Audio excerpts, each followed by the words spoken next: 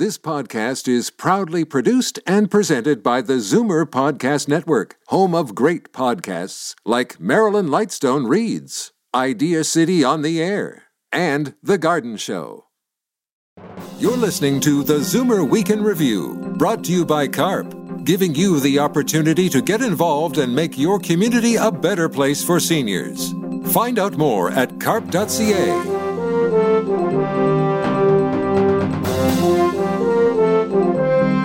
Good afternoon. Welcome to the Zoomer Week in Review, all things Zoomer worldwide. I'm Christine Ross for Libby Znaimer. Canada's top CEOs are getting richer. In 2022, they made a staggering 246 times more than the average Canadian worker. And some expert tips on how to achieve your New Year's resolutions. But first, here are your Zoomer headlines from around the world.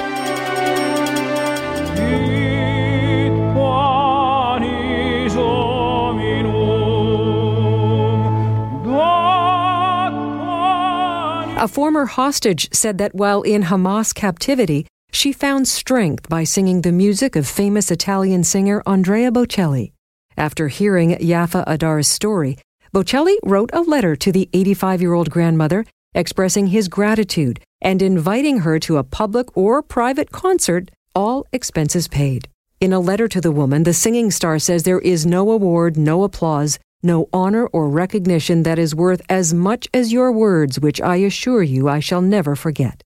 Adar said that hearing his words is the highlight of her life. Her oldest grandson remains captive in Gaza. Good news in the treatment of skin cancer. A recent study found that an mRNA vaccine against melanoma decreased the risk of spread or death by 62%. It's individually tailored to fight the specific DNA of each person's cancer. Moderna and Merck's new vaccine reduces the chance of relapse or death of skin cancer by half when paired with an immunotherapy drug. Moderna is targeting 2025 availability for the vaccine, and the company has launched additional trials to treat later-stage melanoma and non-small cell lung cancer. This year saw the lowest level of beer consumed in the U.S. in a generation. Industry group Beer Marketers Insights says consumers are shifting away from traditional favorites to other forms of alcohol, and in a growing number of cases, avoiding alcohol altogether. For the first time since 1999, beer shipments were on track to fall below 200 million barrels. After 53 years, Barbara Kramer is still McLovin the Golden Arches in her golden years.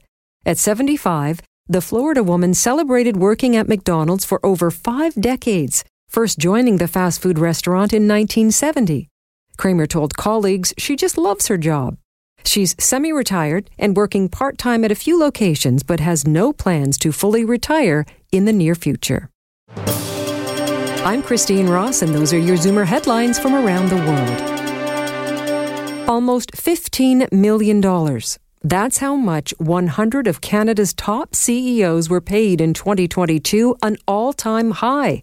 And it's more than double what the top executives were paid in 2008. Compare that to the typical Canadian worker who got an average 3% raise to just over $60,000 a year. By comparison, the top CEOs made that in 8 hours. So at a time when the average Canadian is facing food inflation and housing affordability, why do Canada's richest keep getting richer? We reached David Macdonald, senior economist at the Canadian Centre for Policy Alternatives, who released a report this week. Well, before we dig into why this is happening, can you review some of the record bonuses given to Canadian CEOs in 2022? Yeah, so CEOs smashed their all-time high record this year, hitting $14.9 million in average compensation. This beat out the previous record, which was actually set just last year at $14.3 million. What that means, if you put that in time terms, is that CEOs by 9/27, January 2nd, would have already made the just over $60,000 that the average worker can expect to make all year, except they did it in a day and half an hour. And so when we take a look at this ratio, how much more do CEOs make than the average worker? This year, this ratio is also an all-time high. They make 246 times more than the average worker this year, closing in now on 250. When we started looking at this in 2008, it was 150. In the 1980s, it was 50. And so what we're seeing here isn't so much that CEOs get paid more than the average worker. They certainly do. They always have. That's not really what's at issue. What's at issue is the gap between what CEOs make and what the average worker makes that has been growing consistently over time. And by leaps and bounds, particularly in the last couple of years. So why the steady rise in compensation at a time when inflation is record high, the average Canadian struggling with housing affordability, food inflation? Why does this continue to happen? Well, in a sense, it's a bit of a perverse result of inflation.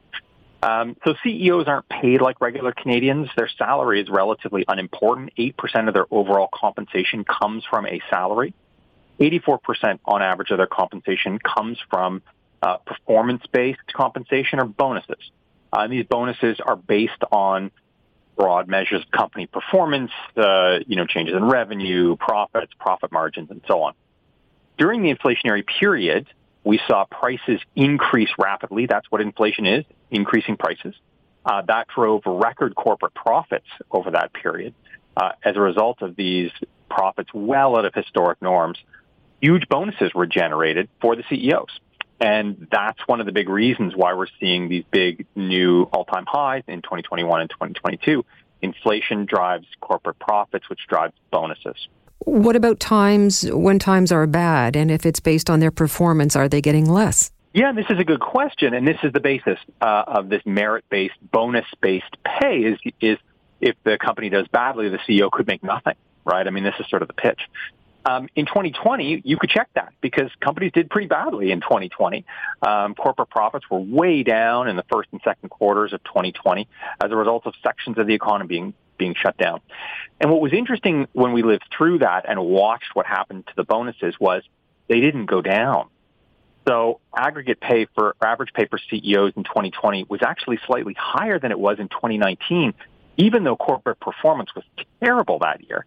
And the reason why was that they just changed the bonus formulas after the fact. They went back and revised their own data, revised their own formulas to ensure that the CEOs and the other executives were insulated from the impact of bad news, even when the bonuses go through the roof in good times, which just fundamentally breaks the premise these are merit-based bonuses. In fact, they are power-based bonuses, and I think we need to understand them as such. So if Canadians took a pay cut of almost 4%, last year compared to 2021, it creates a notion that only some are valued, and it kind of brews resentment. Well, I mean, this is the issue, is that I think we've come to overestimate the contribution of CEOs to our economy and economic growth and underestimate the contribution of regular frontline workers who also go to work every day and do a good job and have a lot of stress in their jobs. I think this really harkens back to the experience of grocery store workers during the pandemic. Prior to the pandemic, we didn't think particularly highly of grocery store workers. They certainly worked hard. They don't get paid very much. It's not a high prestige job by any stretch of the imagination. And during the pandemic, we learned just how essential frontline workers like that can be. I think that encapsulates in a nutshell how we see workers in general as being unimportant to the success of individual companies, unimportant to our economic growth, when quite the opposite is true. They are, in fact, critical. We don't pay them as such, and they don't receive the benefits of corporate growth or economic growth the way CEOs do. And I think that's a mistake. So this report, Canada's New Gilded Age, what else does it find out or reveal about these CEOs? Who are they? What companies do they run? And apparently it's mostly males. Yeah, that's right. So it's almost entirely men. There are 4 women on the list. There are, in fact, the same number of men named Mark as women, 4 apiece. And women get paid 63 cents for every dollar a Mark gets paid.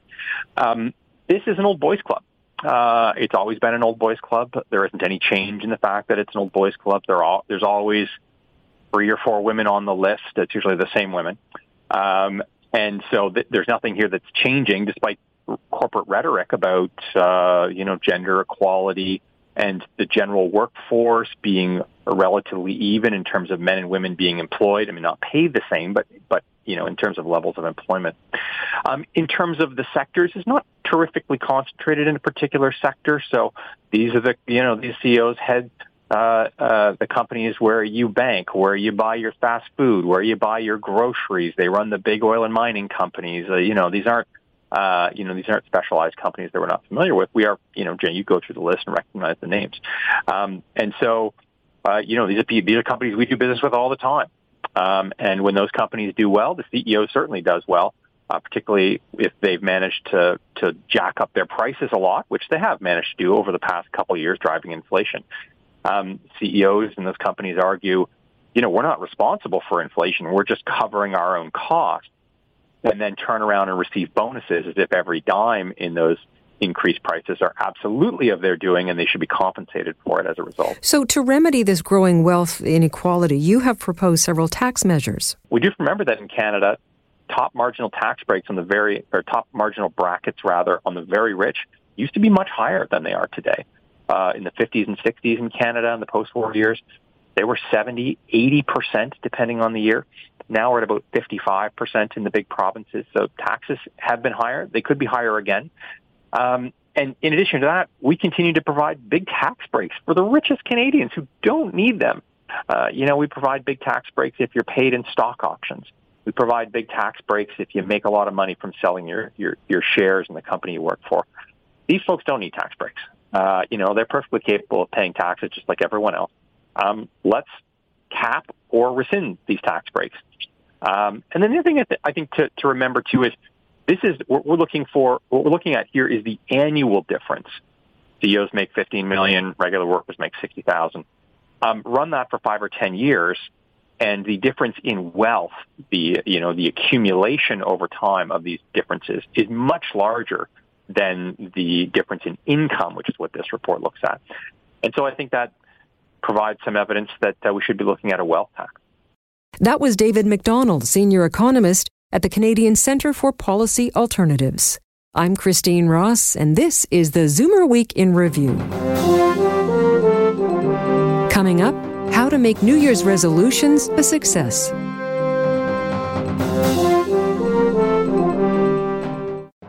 You're listening to the Zoomer Week in Review, brought to you by CARP, where you can meet like-minded people fighting for a new vision of aging. Find out more at carp.ca.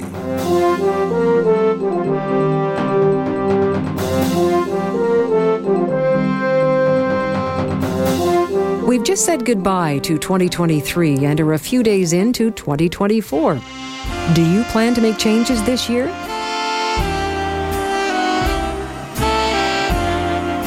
Experts agree that New Year's resolutions usually fail because they're too big of a goal. So the best advice is start small.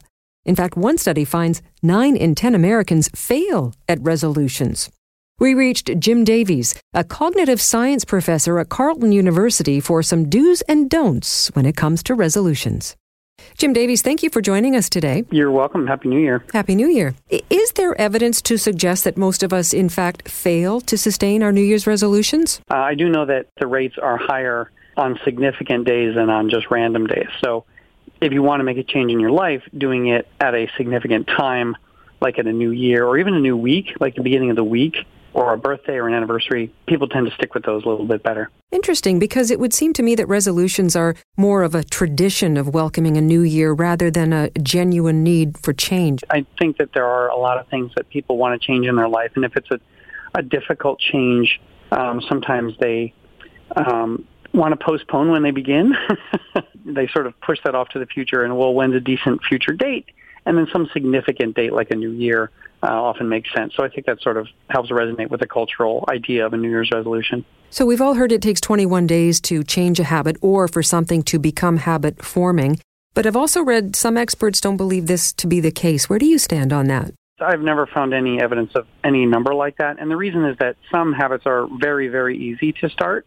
Bad habits like having a sweet coffee in the morning, that can be very rewarding, and you can start a habit within 2 days. And then some other things like difficult exercise or something might take longer. So, repetition does cause habit change, but there's no number of days that applies to equally to all different habits. Why don't we look at some of the top resolutions? First, alcohol. Many now are opting for dry January, but then return to old habits come February. Is there a better approach? In general, if you're going to do something that's very difficult, I recommend that your resolution not be just a cold turkey stop, but a graded slowing down over the course of months. So you might say, okay, for the first, depending on how heavily you drink, let's say you're a very heavy drinker, you might say, I'm only going to have one drink a day for January. And then in February, it's going to be one a week or only on weekends or something. And so built into the resolution is a nuance about easing into something, because often if you try to do something very challenging and different right away and try to stick to it, you're more prone to failure, and then people will often throw up their hands and give up on the whole enterprise. So just chipping away at it slowly. Right. And another thing, like if you're trying to not drink, say, or not eat junk food or something like that, is rather than just relying on your willpower, you make a intention to do something different when you get the urge to drink.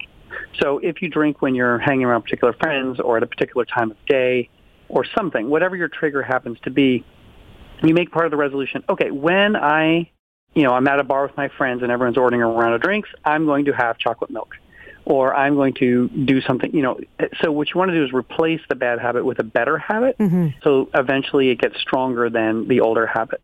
Gym memberships soar this time of year. After a few months, they tend to taper off again. So how do we set realistic fitness goals? Yeah, fitness, I think, is the same thing. It's one of these things where if you don't do any exercise at all, on January 1st, you go to the gym and, run 10 kilometers, you're probably going to injure yourself. And, your heart rate changes as you gain fitness. So this is another time when those graded things will be really helpful. So maybe for the first week or two, you just take a walk every day. And then, you slowly increase. Exercise is also a lot better to stick to when it's social. So if you wanted to go running every morning, you can imagine that it's a lot easier to stay home in the rain if you're all alone. But if you've got 3 friends banging on your door saying, hey, it's time for your run, there's a lot more encouragement to do that. So we're a few days into 2024. What is your best advice to people who have embarked on this New Year's resolution journey, who are making serious changes in their life, who don't want to sabotage it? I think the 2 most important things are, first is self-forgiveness and self-compassion. That change is difficult. Most change that has a lasting effect on your life has to do with changing your habits and how you habitually live day to day, not doing one given thing. And habits take time. Maybe it's not 21 days, maybe it's more, maybe it's less, depending, but it's not instantaneous. And so if in the beginning you have to use your willpower, you have to use your memory, you have to remember to do these things, and you're going to slip up. And it's very, very important to just say, oh, everyone makes mistakes. It's not a habit yet, but don't give up on it. And, then the habit will take place, and then it will happen without your thinking about it. So I think that self-forgiveness is the number 1. And the number 2 is to try to frame your resolutions in terms of behaviors. So losing weight is not a behavior, for example, right? But, staying under a certain calorie limit is a behavior. Getting exercise a certain number of times a week is a behavior. So trying to translate your values and goals into concrete behaviors and when you're going to do them and under what conditions you're going to do them, that makes it so much more concrete and easier to follow through on, easier to know whether you're succeeding or not, and it will ideally lead to the ultimate value that you care about: increased mental health, losing weight, more productivity, whatever it is that you are looking for. Jim Davies, thank you for this. You're very welcome, and good luck to everyone with their resolutions. That was Jim Davies, a cognitive science professor at Carleton University. And that brings us to the end of this week's edition of the Zoomer Week in Review. I'm Christine Ross for Libby Znaimer. Thanks for joining me today, and be sure to come back next week to stay up to date with all things Zoomer worldwide. Zoomer Week in Review is produced by Zeev Hadi, Christine Ross, and Paul Thomas, with technical production by Ian Robertson. Executive producer Moses Znaimer.